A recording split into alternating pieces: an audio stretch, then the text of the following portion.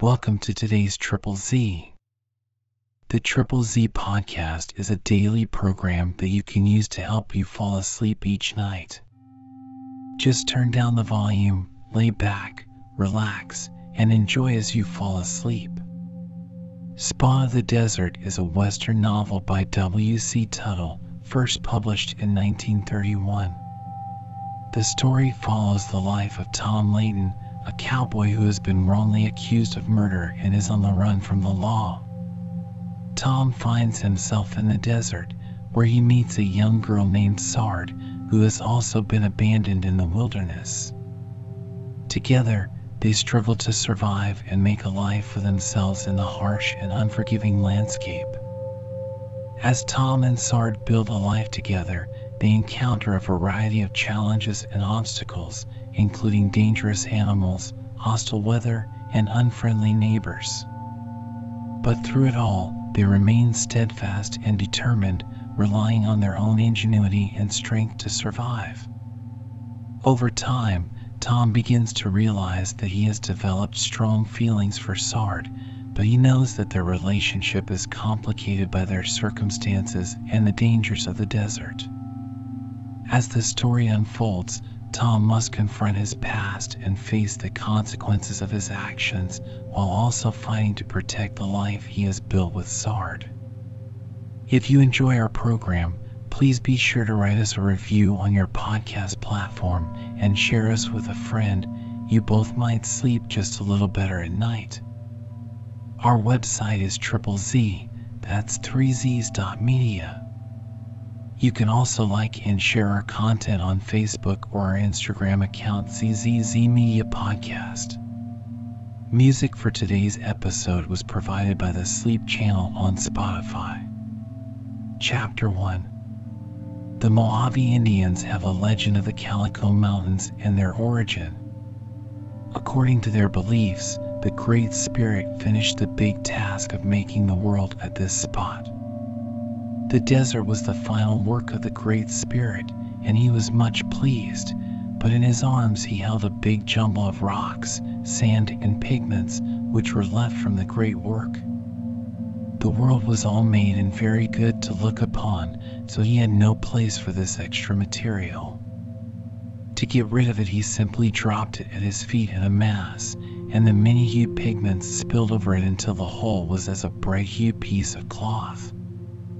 Thus, according to the Indians, was formed these mountains, which are but a jumble of barren rocks, rising sheer from the level desert, scourged through the centuries by the desert sun, wind, and sand, an unfading proof that, unlike man, the Great Spirit painted deeper than the surface. But with all their gaudy colors in the sun, these mountains, at night, are black silhouettes, which appear to be without breadth or thickness, or broken into misty, hazy, unreal piles in the moonlight. On all sides the desert stretches away to the haze of nothingness, a land of the mirage, scenes which the jealous desert steals from arid lands and holds up to the eyes of desert men to lure them on. Cities, rivers, lakes, with cool, nodding palms, rippling brooks, which seem only a few feet away, then fade out to show a waste of dust-gray mesquite, which rattles in the hot winds, Joshua trees, with their agonized arms and sand. Always the sand. On a rocky plateau of this painted range stood a town street of adobe shacks, paved with the solid rock of the mountain. Even the houses were tinted with fantastic colors, where the clay had been mixed with the muck of the silver mines. At the upper end of the street, the cliffs arose sheer for several hundred feet, like gaudy drapes of calico. At the lower end was a succession of broken ledges, which sloped off to the desert, where the winding trails came in from the rest of the world. To the left of the town was a deep, rocky gorge, so grotesque in formation that it did not appear to be a work of nature. There were natural stone bridges, caves, barriers unreal in color and design, as though a child-minded giant had modeled them in colored clay and left them to harden in the blistering sun. This was the residence section of Calico Town, and was known as Sunshine Alley.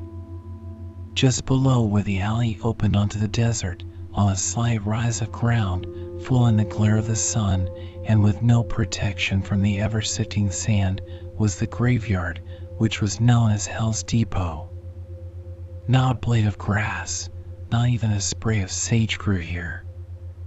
The ground was a mass of small stones, seemingly laid close together like tiles, but showing patterns and colors that would put any man-made mosaic to shame.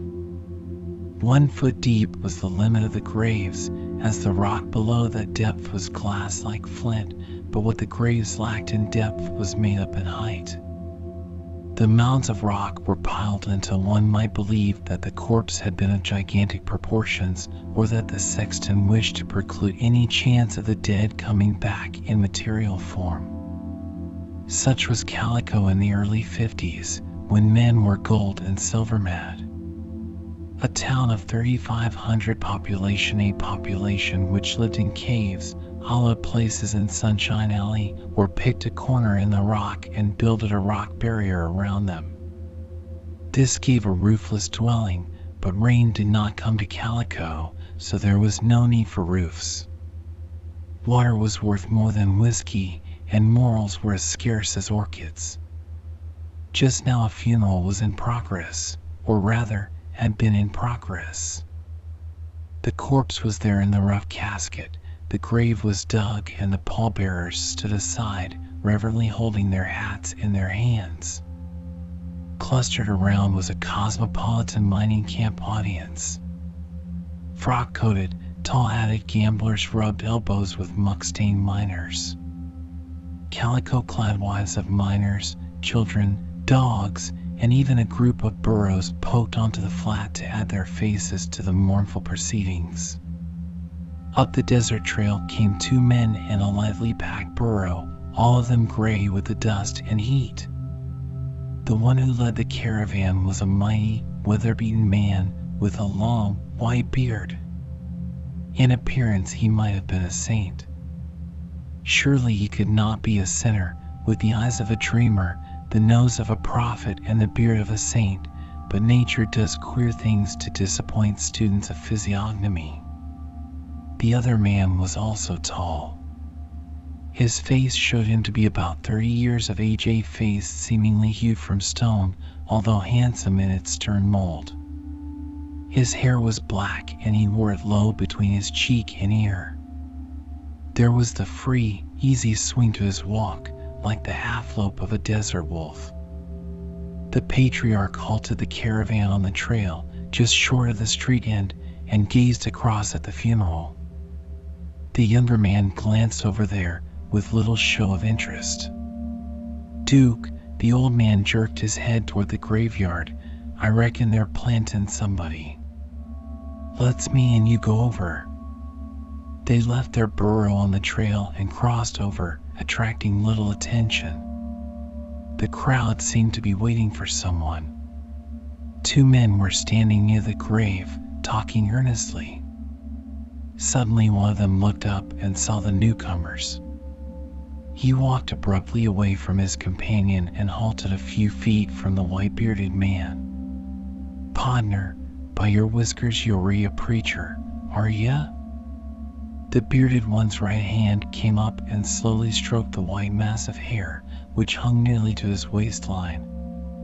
"By my beard," nodded the old man slowly, which neither affirmed nor denied in fact, but seemed to bring joy to the heart of his questioner, who turned on his heel, facing the crowd.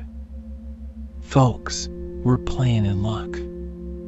The funeral will proceed just like nothing happened extraordinary." "Just a moment, partner," said the bearded one. "What happens to be the matter?" "Not a damn thing," laughed the man.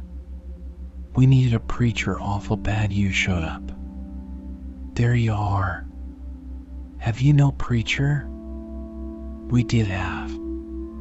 "Yes, sir. We sure had a regular one, and he was plumb tidy and slick on funerals, yes, sir. But he forgot himself complete like last night when he load there wasn't no honest rules of averages, which gives him small cards all the time, while ace all get nothing smaller than kings up in 10 deals. The white-bearded one almost smiled. Where's this poker-playing preacher now? Well, hell's delight, grunted the other. He's in the casket. We plumb forgot that he couldn't say his own oration. That's where you comes in handy, like a gun in a boot. The patriarch's head turned slightly and his eyes flashed to the face of his companion, who was regarding him with stony countenance, although the eyes twitched slightly at the outer corners, a sure sign that Duke Steele was greatly amused. The bearded one crossed to the grave and looked down at the rough coffin, while the audience moved in closer. A burro brayed raucously, and 2 more of the long-eared beasts added their brazen throats to the racket. A miner heaved a rock against the ribs of the nearest beast, and the animal clattered away for a few jumps, looking back solemnly, sadly. Friends, the bearded man's voice was deep and musical as he lifted his bare head and let his eyes travel around the assemblage. Friends, I have been asked to say a few words over the mortal remains of one of God's anointed, a man who has labored in this land of sin and sinners that the gospel might be brought home to you all. He was fearless in his righteousness, a dyed friend and spiritual counselor. He is with you no more, except in spirit, but his many good works will live long after his name has been forgotten. I can see him now, a bulwark of strength to the weak, a solace to the suffering, and a friend to all mankind. I can see him dash.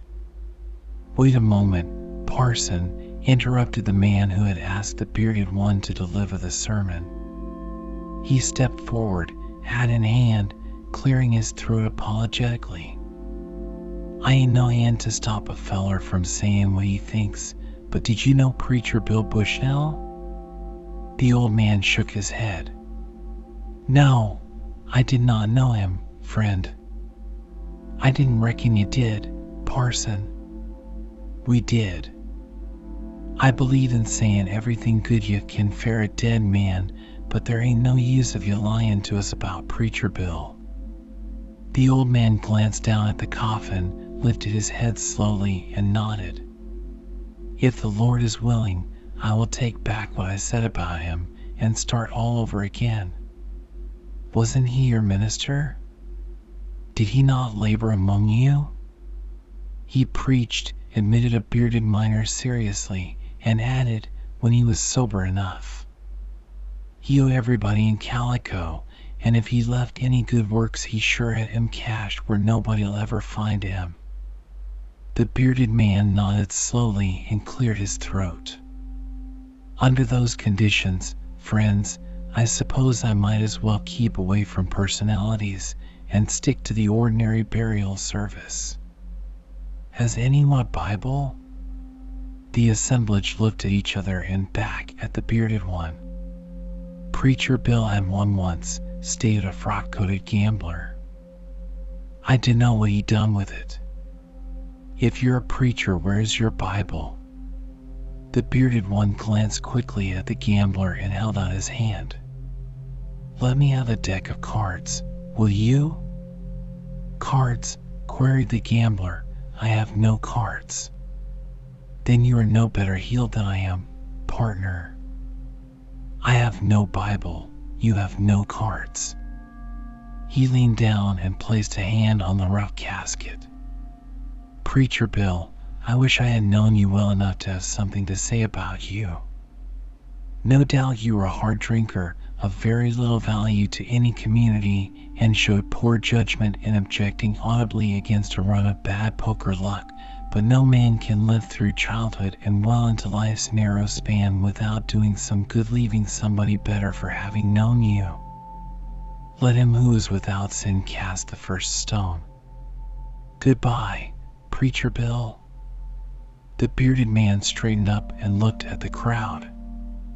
Friends, I ask you to try and remember the good things he has done and forget the bad. We are all children of circumstance. The Bible says, the Son of Man goeth as it is written of him. Whether or not this means that our destiny is all written out in the good book, I do not know. Perhaps poor Preacher Bill merely traveled according to what had been written of him, powerless to do otherwise. Shall we say that he was unfit?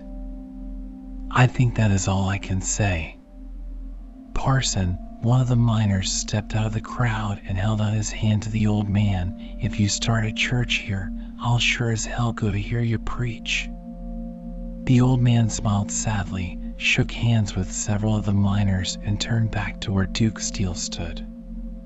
They looked closely at each other, turned and went back to their burrow without a word, while the mortal remains of Preacher Bill Bushnell were lowered 1 foot deep into Hell's Depot and piled high with heavy stones.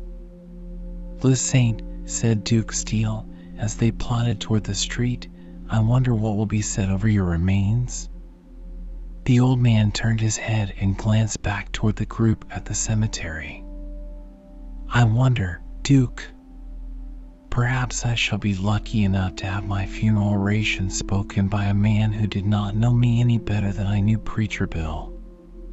Will he say, 'This is Paget Le Saint,' or will he say 'the Saint'? I wonder. Still, what should I care, Duke? Damn little difference it makes, after a man's dead," nodded Duke Steele. "True as gospel, Duke. Life is the only thing that interests me. Death I know nothing about nor care." And the Saint spoke truly when he said he did not care, for the Saint was a fatalist, a gambler who staked his life against other men's gold. Just as surely as Kidd and Morgan were pirates of the seas, the Saint was a pirate of the desert, whose appearance belied his calling. Men seemed to speak softly in his presence, as though awed by the majesty of his face and great white beard. Oaths never passed his lips, and no man had ever seen him take a drink of liquor. He censured no man for doing evil, and his open philosophy of life fitted in well with the rough lands of the West. No man, except Duke Steele, knew the real business of the Saint, and he knew only because they were of a kind. Duke Steele was a gunman, a killer, a gambler, and he, alone, knew that the Saint was all of these. An old wolf in the raiment of a sheep, as resourceful and dangerous as an old wolf, and with the brain of a Solomon. But no man, not excepting Duke Steele, knew anything more about the Saint than they had observed from contact with him, for he confided in no man. He had wandered much, and at times would mention distant parts of the country. Names seemed to interest him greatly, names of men. It was as though he was always searching for a certain name, which he could only remember by hearing it spoken. Duke Steele wondered at times if the Saint was not just a trifle insane. For he was a strange personality at times, given to brooding, violence, turning in a flash to extreme kindness and good humor. He often spoke his own name, as though mocking himself. But of his ancestry, his early life, he made no mention. Duke Steele had been one of his gang in a raid on the Cohees mines, which had been skillfully planned and executed, and without the loss of a man. 3 weeks before the Saint's outfit had boasted of 12 men. Where the other 10 were now could only be told by a bunch of Apaches who ambushed them beyond the Colorado. The Saint and Duke Steele were the only ones to escape. The plunder of the Cohees mining camp had been taken by the Indians, and the Saint and Steele were forced to be content with saving their lives and one burro. But Steele was an optimist, and the Saint did not care for money. It meant nothing to him. Men believed him insane, at times, because of his total disregard for wealth.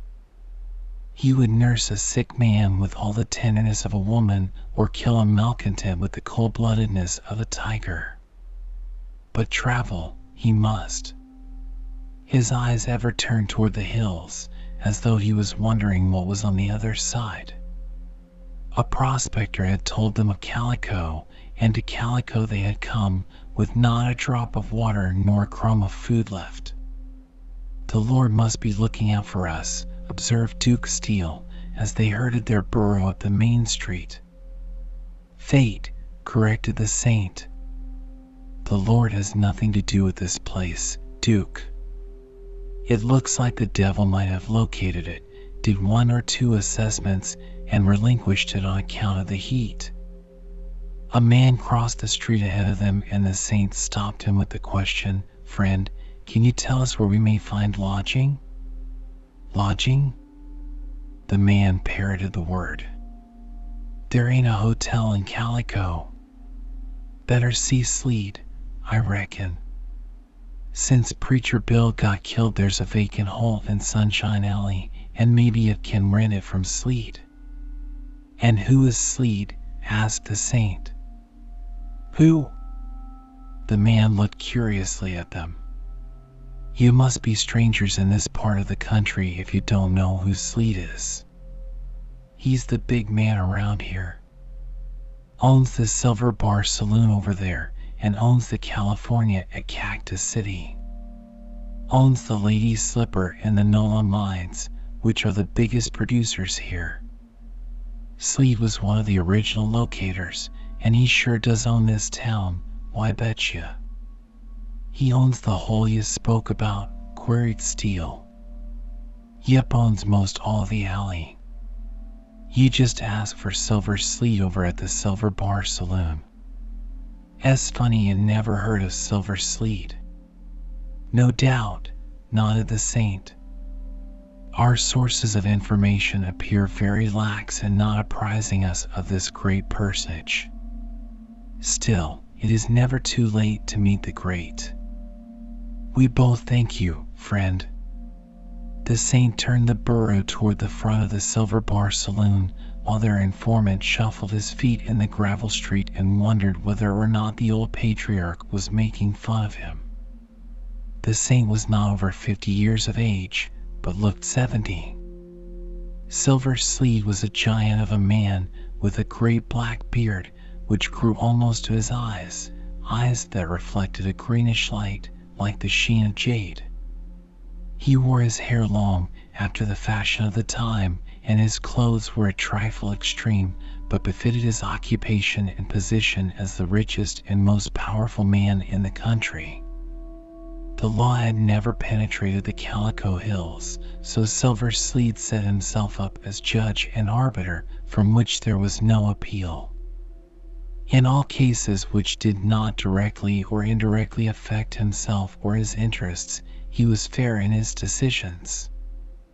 The Silver Bar Saloon was not a pretentious place, being 1 story high, built of adobe, but it was the largest building in Calico.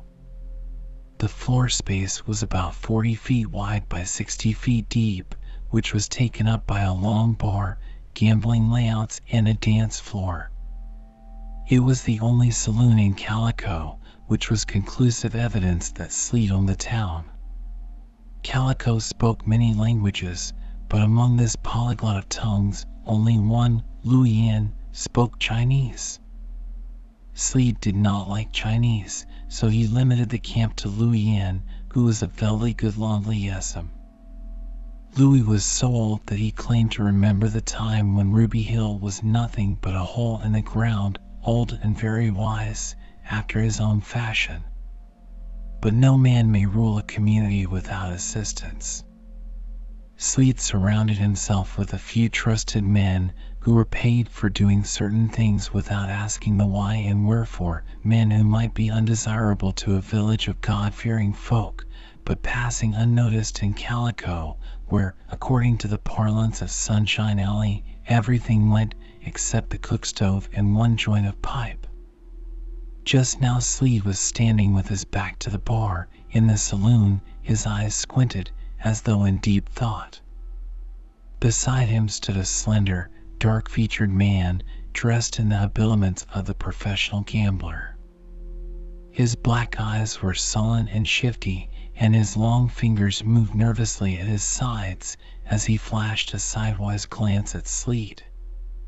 "That's your idea of a square deal, is it, Sleet?" Sleed turned his head and looked coldly at the gambler.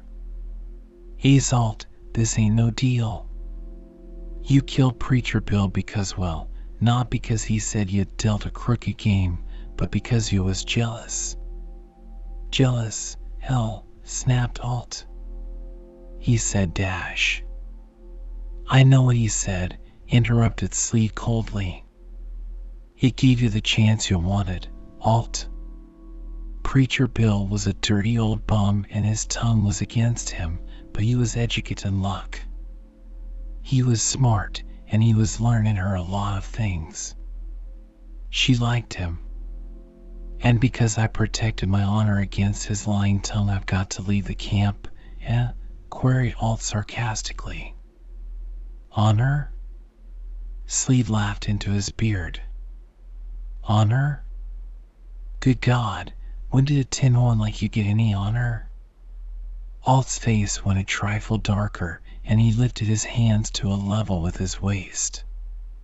You travel muy pronto, snapped Sleed. Better go north, Alt, so you won't have any reason even to pass Calico town again. Think so, snapped Alt. His right hand flashed up from under his coat. From across the room came the jarring thud of a pistol shot, and Alt jerked back, firing his pistol a foot over Sleed's head. For a moment Alt's eyes shifted around the room as he grasped at the bar for support, half turned toward the door and fell sprawling. One of Sleed's men came slowly across the room, pistol in hand, watching Alt closely. Sleed's expression had not changed. Quick work, Wilbur, he said softly. Wilbur nodded and shoved his gun back into its holster. Just then the Saint and Duke Steele came into the door. Sleed looked at them indifferently and motioned for some more men to assist in carrying Alt's body out of the place. The Saint and Steele stood aside and watched the men file out. Silver Sleed? Asked Steele. Sleed looked at him for a moment, glanced toward the door as he nodded. Some of the men who had been at the graveyard were coming in, looking curiously back at the men carrying Assault. We're looking for a place to live in, said Steele. A man told us to see Silver Sleed. Yeah? Sleed squinted at the Saint and back to Steele. What ya going to do in Calico? You didn't expect an answer to that, did ya? Asked Steele with a smile. Sleed grunted softly. One of the men from the graveyard stepped in and spoke to Sleed. The graveyard's a preacher, Sleed. He said a few things for Preacher Bill, and they was damn well said after he got put right. Sleed looked at the Saint curiously and found the Saint looking straight at him. Something in that glance seemed to bother Sleed. It was as though this tall, white-bearded, hawk-eyed man was peering into things that Sleed did not want anyone to see. Sleed glanced down at the floor for a moment and nodded. I reckon there's places to live in. You can have Preacher Bill's place or you can have Dash. Sleed looked up and glanced toward the door. Dash, I think you can have the place where Assault lived. We both thank you, sir. The Saint's voice boomed like the deep notes of a pipe organ. Sleed glanced quickly at him and saw that the Saint's eyes were closed, as though he had shut out material things while he thought deeply. I'll show him the places, Sleed. It was the miner who had offered to come to church in case the Saint would do the preaching. Sleed nodded and turned back to the bar, but he watched the three men go out of the door. Wilbur, who are them two men? He asked. I dunno. Wilbur shook his head. Find out. Sleed turned back to the bar and called for whiskey. For some unknown reason he was worried. The killing of Alt amounted to nothing. He discarded that as a possible reason for his unrest. Was it the white-bearded man? Sleet scowled at his glass of liquor for a moment and placed it back on the bar untasted. Chapter 2. The Saint and Steele found that there was little choice between the two dwellings, but they selected the one made vacant by the death of Preacher Bill. It was a roofless, windowless, rock hut about 10 feet square, built in an angle of the canyon which supplied 2 of the walls. An open fireplace was used for cooking, and the utensils were either placed on rock shelves or on the ground. Preacher Bill's blankets were still spread from his last night's sleep, but the larder was empty. "I reckon you can get along," said their guide. "I'm Jim Cates, but most everybody calls me Micah. As I said before, if you start preaching, I'm going to have a front seat." He started away, but turned back. "Say, if you get a call to speak over the remains of Assault, I can tell you a few things to make your oration easier." Alt was crooked as a snake in a cactus patch. He never dash. Micah Cates stopped talking and cleared his throat. A girl had come up near the doorway and was looking at them. She was about 20 years of age, fairly well dressed. A pair of big, brown eyes, misty with tears, looked at them from a cameo-like face, which was framed in a mass of brown hair. Her cheeks were streaked with tear marks and her lips quivered as she looked around. Then she turned, without a word, and disappeared around the canyon wall. "Sleet's daughter," said Cates softly. "Her name is Nola, but Sleet said she was his Luck so many times that everybody calls her Luck." "Been crying," said Steele wonderingly. Meb you didn't see her down to Hell's Depot." "She was there. I reckon she was the only one to care about Preacher Bill. You see, she ain't had no chance to learn book teachings until Preacher Bill took to learning her. He was educated a lot, and she sure wanted to learn." Steele nodded. "She's a mighty pretty girl, Cates." "And another thing," said Cates softly, "you don't want to have nothing to do with her. Sleet's a killer, where Luck's concerned. Meb, that's one reason why I'll got a ticket for the depot. Just let her alone and don't cross Silver Sleet, and you'll get along here. What did you say your names was?" The Saint held out his hand and Cates shook hands with him, flinching from the crushing grip of the Saint's hand. "We both thank you, Micah Cates," boomed the Saint. "If I preach in Calico Town, I shall deem it a pleasure to see you in the front row." Micah Cates bobbed his head and hurried away.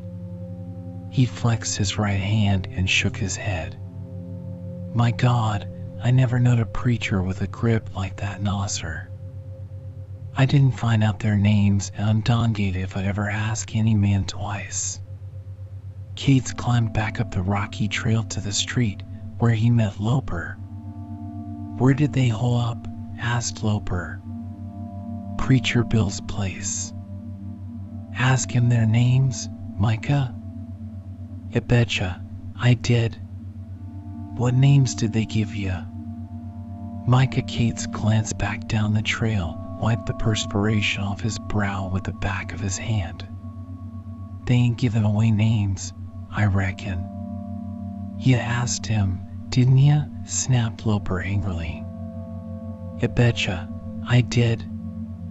"Meb they didn't hear me, I dunno." Loper hitched up his belt and strode back to the street. It was very hot and he had no desire to climb down into Sunshine Alley and argue about names. Chapter 3. "We've got a home," said Duke Steele dubiously as he leaned against the rough stone doorway, squinting in the reflected light from the desert sun, but when we got there the cupboard was bare. "Yes," nodded the Saint, "but how long have we fasted, Duke?" "Since breakfast." He pointed at the hills above them, dotted with tunnels where a host of men drove into the bowels of the earth. Came the dull jar of blasting, the rattle of falling rock from the ever-growing dumps. Men are toiling up there, Duke, while down on the street another group of non-toilers are planning to get the fruits of that labor without toil. You and I do not toil, therefore we must use our brains to devise ways and means to get the necessary provender. Just about how? Queried Duke. The saint unrolled some of his meager belongings on the stone floor, and in the center of it all was a small package. The saint picked this up and got to his feet. Duke, it has been seldom that I have had to stoop to their use, but when I am forced to such an extremity they never fail. Meaning what? Smiled Duke. The saint unrolled the small package and held in his hand 2 halves of a walnut, empty of all meat, and polished to a mahogany finish. In one of the halves was a polished black object, about the size of a garden pea. The tools of a cheap gambler, said the saint, studying Duke's dubious expression. Yet one must be dexterous and have the courage of his calling. Where does the game come in? Asked Duke. The saint knelt down on a blanket, smoothed it out, and placed the 2 shells open side down. He slipped the black pea under one of the shells, and with a rapid twist of his hand and fingers, shuffled the shells for a moment. Which one is it under, Duke? He asked. Duke indicated the one, and the saint lifted the shell. There was no pea under it. The saint repeated the process slower this time, and Duke Steele was willing to bet his neck on picking the right shell, but he was mistaken. Is it under the other shell, Saint? He asked. That is hardly a fair question, Duke. Just supposing I had opened my game and a bettor had picked the other shell. Would it be good policy to have the pea under that shell? In our financial condition, we cannot afford to take any great chances, and I know of no smaller chances of losing than by operating the 2 little walnut shells. Duke nodded shortly. I reckon that's right, Saint. Looks to me like Sleet has this place under his thumb. I suppose he's got every gunman working for him, which makes it a poor place for us. The saint placed the 2 shells in his pocket and came to the doorway. The setting sun slanted against the expanse of Ruby Hill, bringing out a myriad of colors until the whole land seemed to be a vast drop curtain of fantastic shades. The voices of men drifted down to them as clear-cut as the tinkling of bells. The rasp of a pick, the clank of hammer on steel seemed to come from the air above them and at no great distance. And like the dimming of a great light, the sun moved its rays swiftly up the side of the mountain, leaving in its track a misty softness, almost as blue as moonlight. Blast after blast seemed to jar the world as the last shots of the afternoon were fired. A few moments later, like ants coming from their burrows, the men came from their tunnels and down the steep hillside, while from Sunshine Alley the supper fires sent up long, straight streamers of smoke to signal them home. Men will always toil, said the saint, as though talking to himself. Toil day after day until their span of life is done, and after them their sons will take up the toil and carry it on. And what does it all mean? Will the work that these men are doing amount to anything in the final scheme of things?